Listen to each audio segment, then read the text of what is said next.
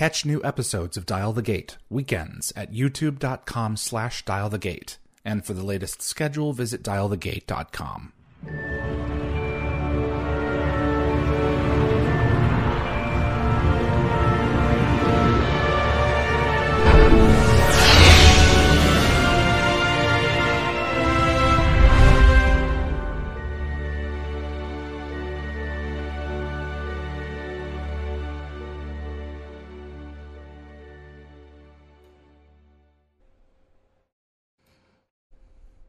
Hello, everyone. My name is David Reed, and welcome to episode 188 of Dial the Gate, the Stargate Oral History Project. Thank you so much for joining me on this Thursday. Tiffany Lyndall-Knight, who played Moor and Evalla in Stargate SG-1, is joining us for this episode. Before we bring her in, if you enjoy Stargate and you want to see more content like this on YouTube, click that like button. It makes a difference with the show and will help us grow our audience. Please also consider sharing this video with a Stargate friend. And if you want to get notified about future episodes, click the subscribe icon. And giving the bell icon a click will notify you the moment a new video drops, and you'll get my notifications of any last-minute guest changes. And clips from this live stream will be released over the course of the next few weeks on the Dial the Gate and GateWorld.net YouTube channels. As this is a live show, I have my moderators in the YouTube chat standing by for your questions for Tiffany, so you can go ahead and submit those to the moderating team, and they'll get them over to me. I believe today it is Tracy and Anthony, so I appreciate them joining us. But before we get into this any further on the fan end, I'm going to go ahead and bring in Tiffany Lyndall-Knight, known actually more commonly among the sci-fi community as the Cylon hybrid, but we know her as Moor and Evalla in Stargate SG-1. How are you? I'm very well, thank you. Nice to be chatting with you today. Nice to be chatting with you as well. So you are in Australia now, but you said you were originally from. Were you born in Australia, or were you born in Canada? You didn't tell me that. Canada. Okay. Canada originally, and then Australia but I'm a hybrid now. I'm 50-50. That's it exactly. How did you get involved in this profession, Tiffany? What was it that drew you to it? Probably like a lot of people, I was a bit of a misfit, I guess, and theater was the place where I felt like I belonged. The first film that I saw that really inspired me, I'm really revealing my sci-fi roots here.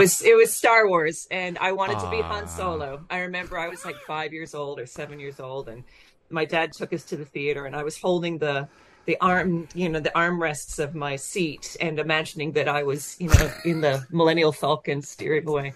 So, yeah. And then when I moved to Australia when I was 9 years old, and my parents had divorced. So it was quite a detachment from home, and I had a different accent, and I didn't really feel like I belonged in Australia, in that world. And theater was the first place where I sort of found my tribe. Wow. So yeah. Okay. Was that grade school? Was that high school? Yeah, that was I did a little play in primary school, which I made people laugh, and that was a real revelation.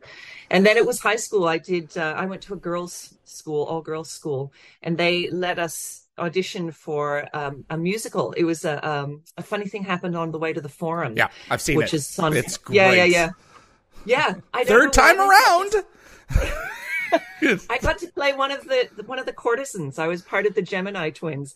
And you think now, like, my God, a bunch of high schoolers playing, not the most appropriate thing. It's a pretty wild play for high school. So. Oh my God, yeah. But we went to a music camp, and that was it. I was home. There is something about getting in front of a live audience and sharing that energy. It's a completely different set of tools than working on a closed set with a bunch of cameras and hitting your marks and getting a specific line of dialogue out and going through it again and again. You can't beat the live audience. You can't beat that experience. There is an energy there that is intoxicating. I totally agree with you. I totally agree. And that was my love. Yeah, and like film and television really was for me it was a means to an end. So I didn't really we didn't get a lot of training in film and television when I was at theater school, and I really only started doing it because I I had children, and you couldn't you couldn't really make a living as a theater actor. I was in Vancouver by that stage and working a lot in theater, which was great. But I once I had a baby, I didn't want to sort of be away from them and go into debt just to do my craft. So You my have to make it agent and I work. made this right. Yeah, yeah, yeah. That's right. That's right. And Vancouver is still is, I guess, such a great place to work in film and television as well as theater. So I learned on the job. Absolutely. I really learned on the job. Who are your personal and professional heroes? Who are the people who have helped to shape you into the person that you are? If that's not too personal. Gosh, what a big question. The people who shaped me who I am. Um, it sounds a bit corny, but I would say my dad first and foremost. He he worked for Kodak Canada. He was the head of corporate communications for Kodak Canada. And I only found this out like this year when I went back to visit him after COVID. But he was a great communicator. He was able to talk to audiences of he was it was like the Madman world, I realize Yeah. now, but he was able to sort of Yeah. pitch an idea about the importance of storytelling to and the importance particularly of, photography in the domestic sphere. And so excuse me, when we moved to Australia and my dad was in Canada, he felt very strongly about the importance of continuing our relationship through communication. So we would write letters on a regular basis, but we also made tape recordings. And so I think I learned how to talk about the daily life and make that an interesting story, and to talk about emotions through from a very early age with him. So, and he was the one that actually, when I went back to Canada, because I didn't get into the theater school I wanted to here.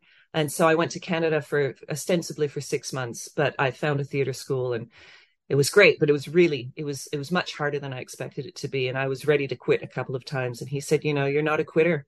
And this is a Wow. huge, yeah, yeah, yeah. And he said, this is a huge industry and there's a space for everyone in it. So, yeah, that was really a pivotal moment for me.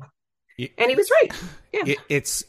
I think one of the things that frustrates me about my current I apologize for the dogs.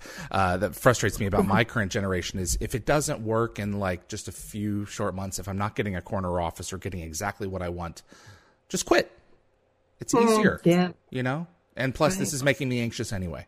It's like if you really push yourself, who knows just how far you can go. If you want it badly enough, and we need more of that, Well, yeah, yeah. And that's funny you say that because another person who I didn't know well, but I keep in my mind and I teach my students because I teach a lot now, is Jerry Wasserman, who is you would probably know him as Cancer Man on X-Files. Yes, And was a great actor. yes, And done some theater Stargate. professor. And some, of course, some Stargate. But I remember going to an audition one year. It was January and it was quiet. And I saw Jerry there. And he's a lot older than me, but, and so esteemed. And he said, "How you going?" I was like, "Oh, Jerry, I'm not booking anything." He said, "Oh, no, me either." He said, "But you got, enough shots on goal. One eventually is going to get into the net." And that hockey analogy for a Canadian really made sense to me. You just have to keep on trying. And eventually, it'll get in the net. Yeah. So that one I Absolutely. remind myself of. Well, it's good advice. What is it? Was it Gretzky who said you miss 100% of the shots you don't take? Yeah, exactly. It's so cliche, but it's so true. You have to try. And fail again. Yeah, but as long as you're, as long as it's not doing the exact same thing again and again, hoping for a different result. Yeah.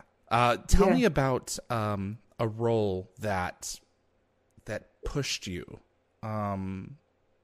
perhaps in ways that you didn't expect, or that helped shape who you are?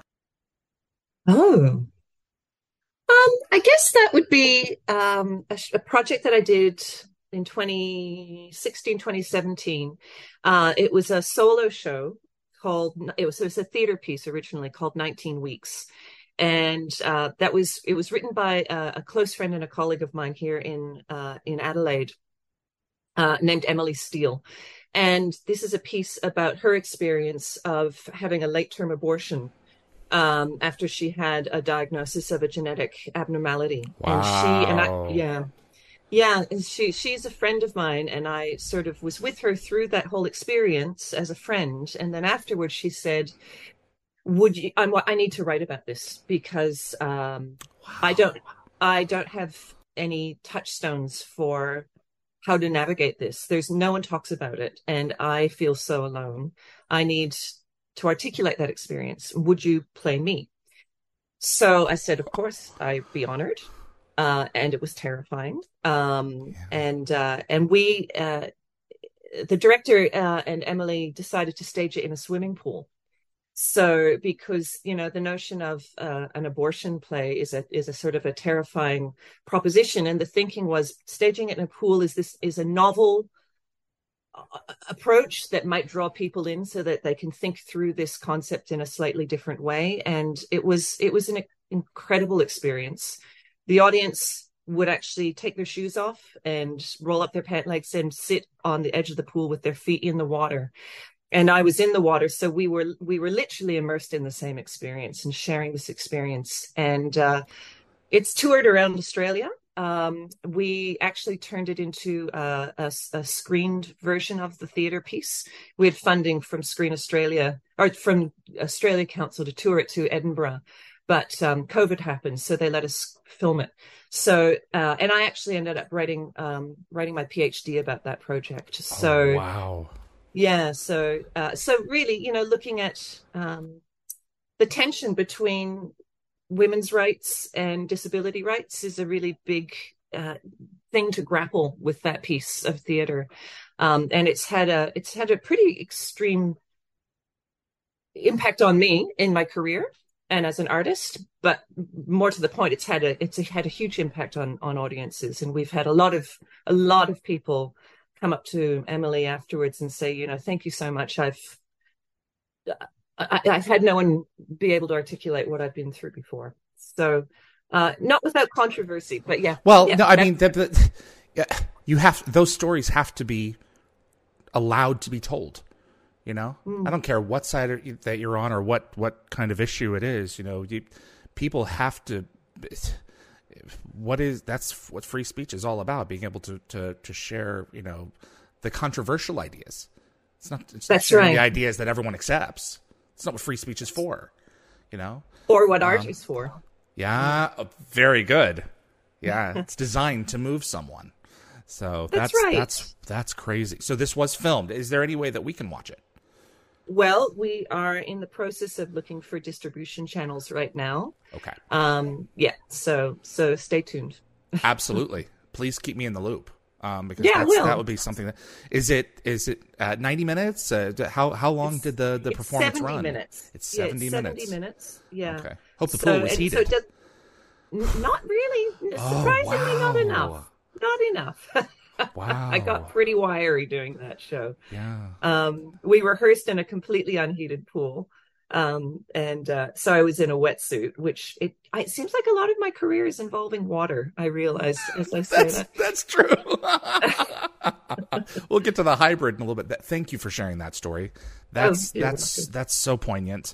Tell us about Moor. You brought up the word touchstone, which I thought was very interesting. It's not exactly a common word that I hear on this channel, and it was in your brain. So I think we need to go to Moor now. The daughter of I forget what he was. He was her father, Rohem, and it was a one-off. Like a shaman, wasn't he? Like a shaman? Yeah. He was blind and he was able to use the touchstone. Tell us about that. Oh, that was my first TV job. That was my first professional Really? gig, actually. Yeah. So we're going way back now. So I really didn't really know what I was doing in terms of film and television at that stage. So it was an amazing opportunity because really a challenging set, in terms of I think it was green screen, and we had the fake snow, and we had, handling heavy objects and working with, highly esteemed, actors I'd seen on television. So I was pretty terrified. It's like I say, it's a long time ago. So some of the things that I remember from that are they spray painted my body so that I was tanned because, Canadian. And Right.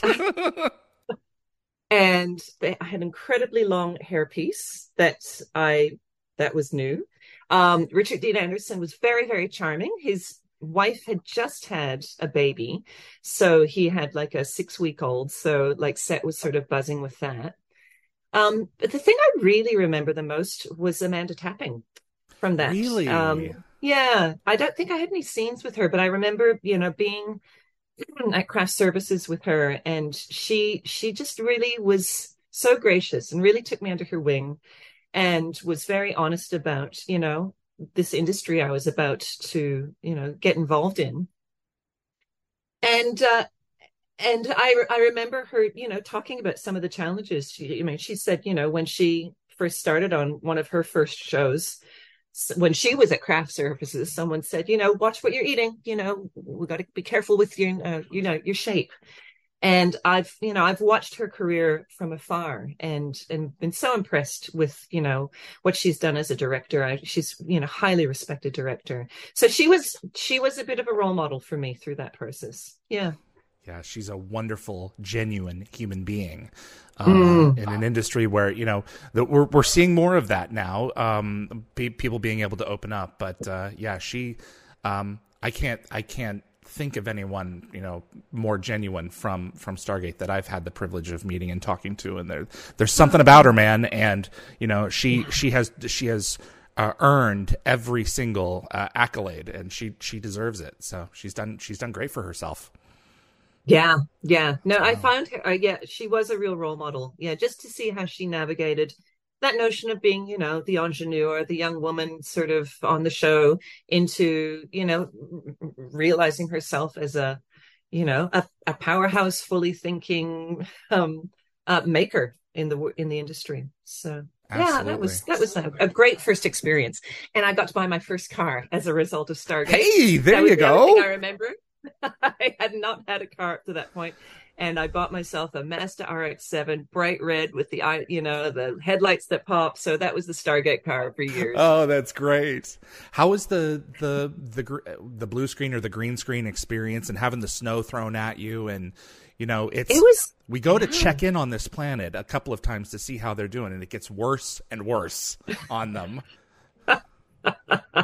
yeah, it was so different from doing theater. Well, I say that it was so different from theater, but I had done a lot of Shakespeare at that point. That was what I was really, I was working with a theater company in Vancouver. So actually, when I think about it, that father-daughter relationship is a little bit like Prospero and Miranda, and dealing with the tempest. Exactly, So Prospero's it was a Island. little familiar. Yeah, yeah, yeah. Yeah. But I remember, yeah, the snow was like the hot wind of them blowing the snow in your face, and that which tasted like soap, or it was like dried baby biscuits, like, it was foamy. So you really did have to invest in your imagination to like, the wind was easy to react against, but the hot, dry wind it was not Ugh. winter at all. What was the idea? The whole episode hinges on this device that manipulates the weather. Was this like, oh, that's ridiculous? I'm gonna do the roll though, but that's just ridiculous. Or was that like, ooh, think of a planet that was manipulated by this device? That's an interesting Oh, idea. What were your thoughts on that? I don't think. I mean, it was such a beautiful object going back and thinking Yes. about it, that touchstone. So I think, it felt more like fable than anything else. Of course, you think about it now, magical devices that can control the world, like, hey, welcome to ChatGPT. It wasn't Oh that yeah. far away. It was, yeah, if only we could control our climate with an object. Gosh, I hadn't really thought about it since then. But I mean, the practicalities. I was still so young in my career. Like it was, like I don't think I thought through the nuances of that as much as like, oh God, don't drop it with all of these people watching me. You know? There's probably one backup. Or were you Yeah, told, sure. don't drop it, there's no backup? Oh, that's funny. You came back 5 years later as Evalla, Mm, the spouse of Christopher Heyerdahl's character, Palin, in an episode of yes. SG-1 called Revisions, which is also, I think, more and more relevant as we move forward. You guys on this planet had a device which rewrote your memories based on Mm, the circumstances surrounding the dome that was continually collapsing and continually uh, murdering citizens mm, of this planet. that's And right. Evalla, she just packs up her things and she moves out.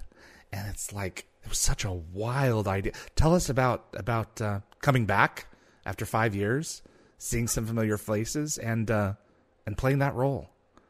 Gosh, it's funny, I Touchstone is obviously the one I really remember most clearly because it was my first proper gig and I had played daughters, that's that sort of archetypal relationship father-daughter before in theater quite a few times.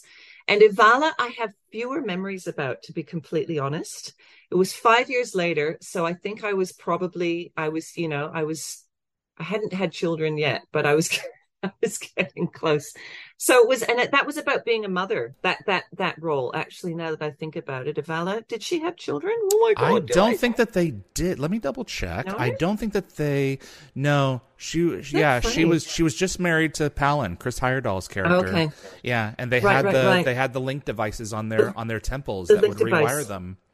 Yeah. That was the interesting part. I mean, it was so thrilling to be able to come back to a show that was so well respected, and people love to work on that show.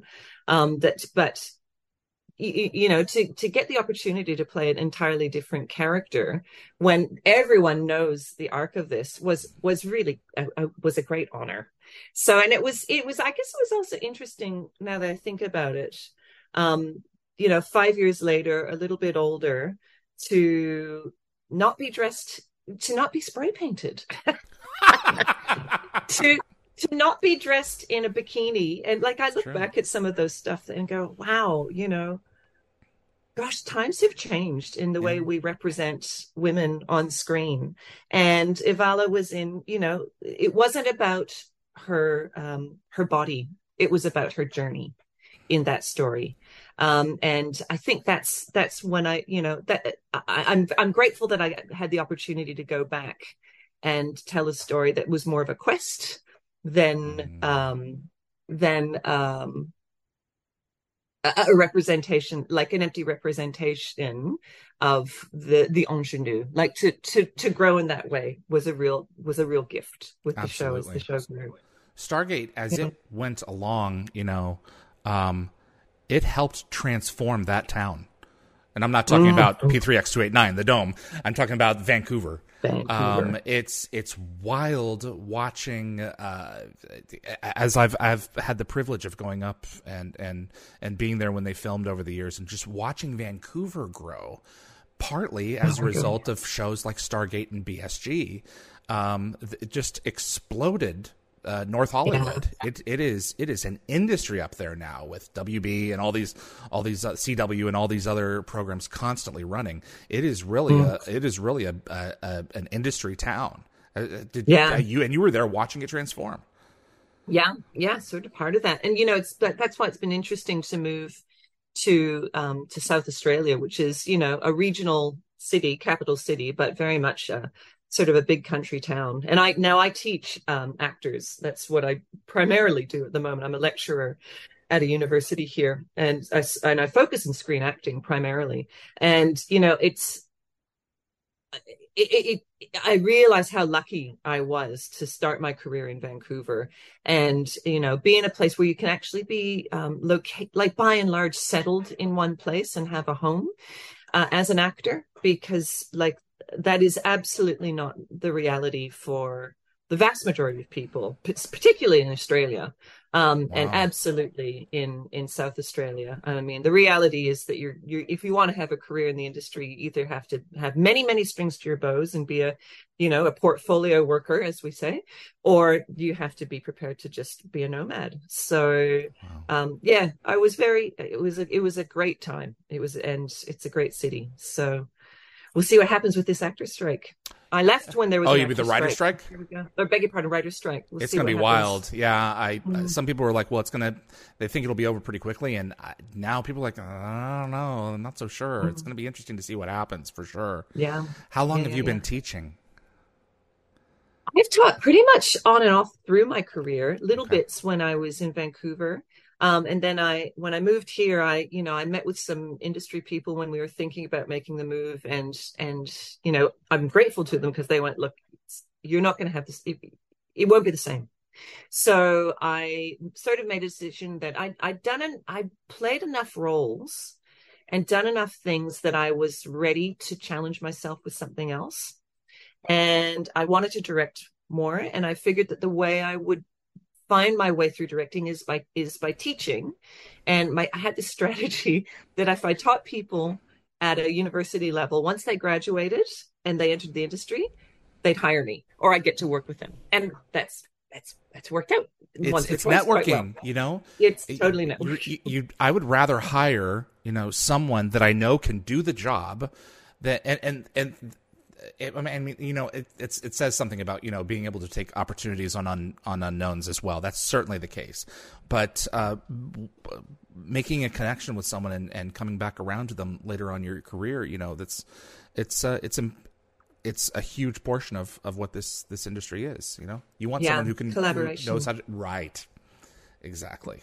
And I have found in my life that there's such a reward in sharing knowledge with someone who wants to obtain it and help it shape them and mold them in different ways as well. It's very satisfying. It is satisfying. Yeah, I think I might be a better teacher than I am an actor. I think that I certainly think I'm a better teacher of screen acting than I am a screen actor. I mean, I have learned so much by as a performer, by having to, deconstruct it, and figure out how to communicate those ideas to another person. I really love that process. I really enjoy that process. And I am directing more in screen, and I'm really enjoying that too. Tell for us the about same that. reason. I'm in the process of post-production for a web series that I'm directing, which is called Behind the Seams, and it's a project behind the seams. So it's about a woman who runs a vintage shop, clothing shop, and her father has just died, and her mother brings all his clothes. Her mother's ready to move on with her life, and India, the central character, finds a photograph in one of the pockets of his clothes that opens up a whole unknown past to her. So it's really a story of the sandwich generation, women my age, who are caring up and caring down at the same time, caring for parents and for children. Yeah. And that's woven through this, this story of slow fashion and upcycling and caring for our world by caring for our past. Mm-hmm. And it's been just such a delight to do. I'm working with crew members that I've worked with in Adelaide as an actor for many times. And so now I'm again, networking or collaboration. These colleagues have been so wonderful in supporting me as I sort of create this world. And I got to tell you, I think every actor should direct if they get the opportunity, because as an actor, you get to make so many creative decisions in this sort of pathway in this band. And then when you direct, those choices just get to expand like this. And it's, and the joy of storytelling through all those different techniques and bringing together all these experts in their field is really, really exciting. And being at the helm. That'll be go ahead. Yeah. I was just going to say that's going to be distributed on Facebook Watch. Actually, it's an online distribution initiative that Screen Australia has been doing, which is great. So yeah, I'll let you know. Yes. So it's like the next 6 months, around. Yeah, coming up. Okay. June, July, actually. It's coming up. Oh, really soon. Okay, that's great.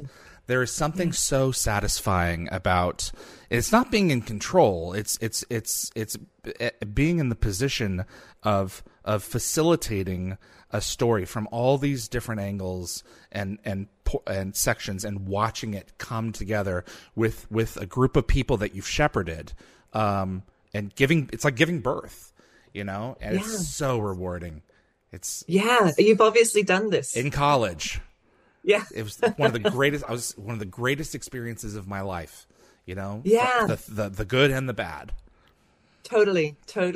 And I think it's it's a little bit like reminds me a little bit of to use a different reference, Catherine Janeway from Voyager. Voyager. Like, all the great captains you see there on the bridge, like every person, their expert is in their field, and the captain's job is really just to bring all these great minds together and just go, yes, we're navigating this direction instead of that direction. So that's what I like about it. Are you a Voyager fan?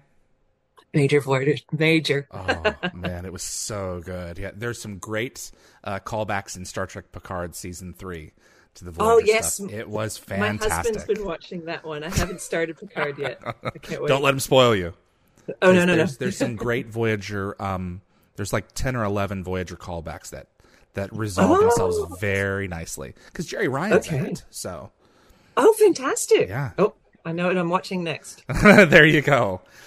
Tell me about getting the gig for the Cylon hybrid, which I imagine was probably not that prominent a thing at first, but Ron Moore went on to call the hybrid Model 0 out of all the 12, well, potentially 13 models. What a cool experience. What a wet experience.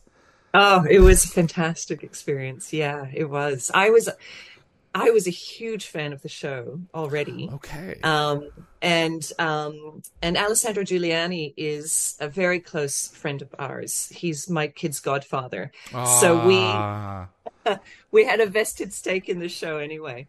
So when I actually booked it, my second child, my daughter, was about 6 months old. So I had 2 little kids. And I remember that the way I figured out how to play that character, because a couple of times the writers came up and went, how do you learn all these lines? I was like, you guys wrote it, come on. But I sort of imagined what it must be like to be in utero. That's what I thought the hybrid was like. She's floating in water and she just gets all these signals sort of floating around the world around her. And in the cosmos, she is the ship. That's so she's floating in empty space. Right. Yeah, that's exactly right. That's right. So I just imagined that I was channeling, like if I was in utero, I was channeling all the things that I was hearing out there and just sort of putting them into a stream of consciousness. But I have to say that all the Shakespeare I had done, because I'd done about 12 shows at that stage, really helped me. Because I just had to look at that text as poetry and find for myself those internal links and the symbolism and the backstory that is just sort of encoded into that text. So that was the way I sort of found my way through. And then, I remember going on set for the first day and just my heart just pounding because it was like LARPing, before they had the term, like I was in it. You're doing the thing. Wow. Yeah, so you look at the character as not just filtering random noise. There are many spiritual components to that show. And I would argue that the hybrid is a big one if you consider that she's receiving information from places like wherever Kara went, and there's I would surmise that you would probably think that she's actually receiving not just noise like background noise in the cosmos, but something much more real. Yeah, for want of a better word. Yeah, I think so. I think she's channeling things, and it's just up to the people who listen to decode it, really. She Yeah. doesn't have the capacity, like a baby, you know. I Yeah. think that babies understand a lot, but it takes them time to learn how to find the language to communicate that. But they hear it all. They Hmm. understand it. They just that it takes time for them to articulate or process it and communicate that. And so I think that, that was the analogy I was using anyway. It was just wild. Have you seen the concept art for the hybrid? No? I have it. I'll send it to you. It's Oh, wild. really? Uh-huh. Oh, that would Yeah. be cool. That would be fantastic. um, I know we went through a couple of different outfits. Yeah. We tried a few different things. There was one with I think we ended up with the cables and the lights that went underwater, but there was like tentacles at one stage. It was a real Correct. process. Yeah. Wow. Oh, Was it uncomfortable? I was in the water. I was very lucky. They had a person there. There was one crew member who was like my water boy, Yeah. and he always kept the temperature at a certain level, which was great. And then they'd pour in this tempera paint to get the right opacity. So it Yeah. wasn't uncomfortable to butt lie in it. It was time consuming to take it, to derobe. That was time consuming because I was covered in KY jelly and Yeah. blah, blah, blah. Yeah. So, but That's wild. totally worth it. I'd always wondered it because those lines can get complex after a while. I'd always wondered if you were allowed to read cards because they were truly written. But I'm really awesome to hear that. No, you memorized that. Oh, yeah. God forbid Yeah. they change No, anything on you. No, I don't think they didn't know what it meant either. They were like, okay, off you go. For not Blood and Chrome for the plan. Did they have you back for that, or was that all previously recorded footage? Oh no, they had me back for that. Eddie yeah, brought you back that's in. the film at the end. Yeah, no, Yeah. they did have me back for that. And then we just moved to Australia after that because I remember I had to do voiceover here in a studio and patch that in. Yeah, Yeah, as the ships jump, it's cut away. So for sure. Yeah, that's right. Yeah, That's right. wild. What a cool experience on a show that you enjoyed. Loved. So, but I'll tell you something. I have to make a confession. After I was on it, the magic went away. Like I couldn't watch it I don't The same even way. think, no, Or you didn't watch it at all. I think I stopped watching it after I don't think I've watched the final season because Why? I know because all I couldn't see was everything outside the frame. Like I can imagine the guy running boom, and I can imagine my water guy, and I detached from it. Yeah, it's weird. Wow. Yeah, I know, but I can go back and watch it now. Absolutely, you can't. No, it's a controversial ending, but it's a satisfying one. Okay. Yeah, in my opinion, a lot of people were.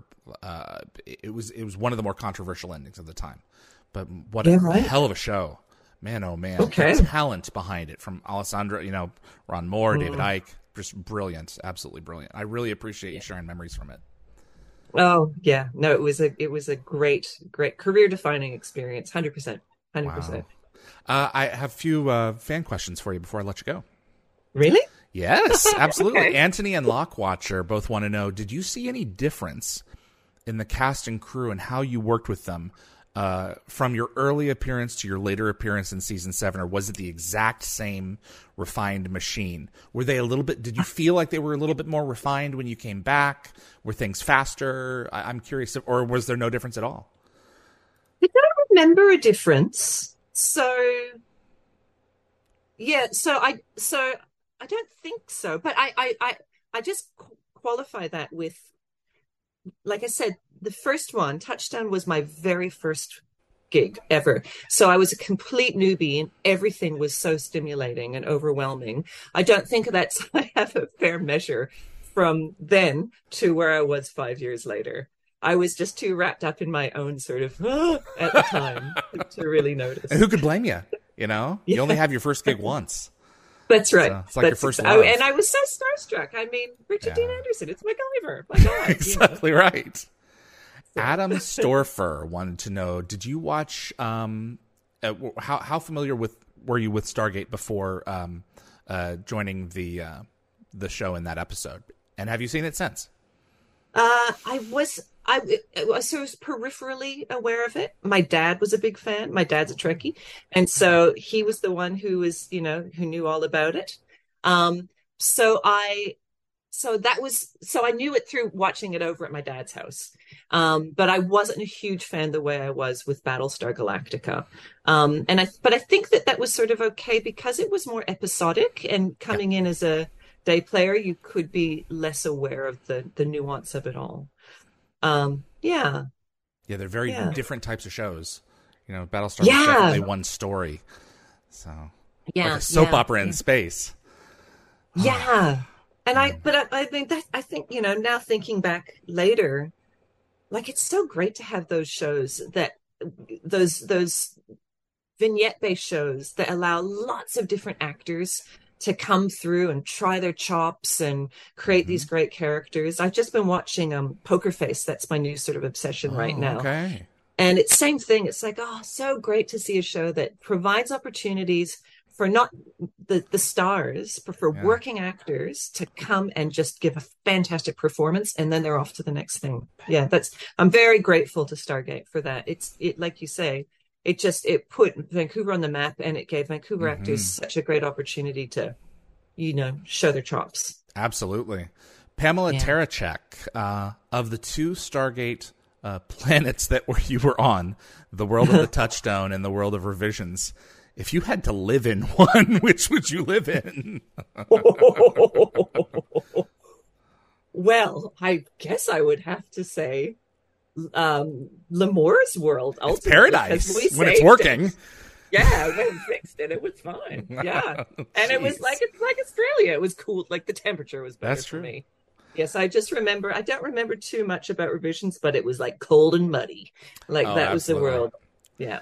Yeah, no, I think it's just a great idea. They steal this thing with the hope of solving our climate, and in the episode they make it worse on Earth. like human tampering. That sounds about right. Yeah. They really were prescient, weren't they? Oh, absolutely. Jeez. Tracy, what do you like to do in your off time? How do you unwind? Oh, how do I unwind? Gardening. I love to garden. Yeah, I love ripping out weeds. I'm just looking at my garden out there, and it needs a few. A few more weeds? And some more weeds need to be ripped. And walking. I live in a little country town here, about half an hour from the city, and I have a very special, we call it the sneaky back route that I've walked for many years, and I love just seeing how the world has slowly changes through the seasons. So, and that's about as much time as I have right now walking. I would love to be doing other things, but I don't have the time. There's something to be said for because I live downtown, and I live about 45 minutes outside of a major city, and there's something to be said for having the peace and quiet, rather than just the rush. I thought about living in New York for a while, but I couldn't do it. Maybe for 6 months, but you need space. I do. So. I do too. I just went back to Canada with my son, actually, first time since COVID, and we went to Vancouver and Toronto, and I was really worried that I would go back to Vancouver and think, I should be back here, and my peeps and the work and I was really relieved actually to go, this is where I'm meant to be right now. Vancouver was so important and so wonderful. I never planned to leave. It was a chapter. But it was a chapter. That's exactly right. And my son's planning to move back now for his little to Vancouver? Back to Vancouver. Okay. Yeah. He's 19. I was 19 when I moved to Canada. And family's there. That's right. And I just think, that's what you need to do. You need to go, and that city is your city now. Off you go. Is he going to follow in Mom's footsteps? No, I don't think he's an actor, but I think he would be a fantastic first AD. I'm hoping I can get him into, knowing some. I think I'll get into the Directors Guild and knocking on some doors. I think he'd be a great PA to start with. Yeah, he's really absolutely good with people. Apple doesn't fall far from the tree, does it? So, the Time Prophet wants to know. I hear you were in an episode of Wolf Creek. How well? This is all news to me. How well do you know John Jarratt? And is he scary in real life? If that means anything. Yeah, so Wolf Creek is a famous Australian movie originally, Okay. about a serial killer, and then they made a series about it, a couple of series, and I played, yeah, in a flashback scene, I played his mum, and it was a very intense Oh, scene. She was, a severe alcoholic, and you see him as a little boy being beaten by his father. It was a great scene because it explains why this man becomes in part, why this man becomes the person he it's is. backstory. I It's Baxter. It's Baxter. Yeah. Yeah, I haven't met him personally, John, so I don't know if he's scary. But I'll tell you, shooting that scene was scary because South Oh, Australia has wonderful locations there's all these old ruined sandstone settlers houses that are just out there to be explored. And we found this place way out in the north of the city that was a huge old abandoned building, and it was absolutely full of pigeon shit. And oh sorry, I no, thought I'd blink that out. you're fine. And old children's toys that were covered in this. It was just terrifying. It was terrifying. And you could just feel all this history of this abandoned dream. Um, Wow. placed on stolen land too, as Yeah. well. So it was very eerie. And as a result, very easy to play this desolate life and this destroyed woman. So that's my ghost. That's my Australian Gothic experience with that piece. Wow. There's there's so much amazing content being made now, and I'm, Mm. I like you look at Ireland, Game of Thrones, opened that country wide open, and I'd love to see more productions from Australia make their way to screens over here, and the internet is the way to do it. With YouTube Watch and so many of these, or Facebook Watch, Yeah. there's more and more of that's becoming available. Yeah, absolutely. And I think that our I'm the national vice president of equity, so in Australia, so of our union. And that one of the really big issues that we're dealing with is streaming and making sure that we get Australian content into streaming. And I think that we've had a couple of hits on Netflix lately. I mean, Hannah Gadsby obviously took the world by storm, but there's also Heartbreak High, which is a fabulous remake of an original Australian series that, suddenly it's just tapped into young people all around the world, but it's so, like, the language is so uniquely Australian. And I think that's part of the charm of it, is people are discovering this culture. It really is a culture. So yeah, I'm hoping that we can, as the streaming services go more global, that it isn't just a case of what Vancouver used to be, which was it's a place for the big stars come from overseas or from the States, and the Canadians get a 50-worder. It would be so wonderful if we find a reciprocal relationship where Absolutely. stories from these local places go Absolutely. penetrate the rest of the world. Yeah. Well, it has been a delight having you on. I've really Oh, enjoyed this time, and I really hope that you take someone in your household who's a sci-fi fan, maybe your son, and rewatch Battlestar from the beginning, okay. because it's You've an it's an inspired it's me. an 80-hour journey, and your Yeah, role yeah. was so consequential in it, and I think that I think that you'd well, I'd love to talk about the ending with you, frankly, Okay. but it's such an important icon of the 2000s of Mm, and early 2010s of sci-fi, and you were mm. part of it, so enjoy it, Yes. All right, you've absolutely. inspired me, David. All right, when I finish Poker Face, Hey, I'm there you going go. back to The deal BSG. that works absolutely. I'll let you know when I've done it. I really appreciate your time, and I truly wish you all the best with Oh. everything that you've got going on down under. And thank you for spending a little bit of your morning with me. Oh, it's been a pleasure. Thank you so much. I've really enjoyed this trip down memory lane. And yeah, and now I've got a task. I've got a project. Absolutely. You take care of yourself. All right. Yeah. Take care. Be well. See Bye you bye. later. Bye bye. Tiffany Lyndall-Knight, Stargate SG.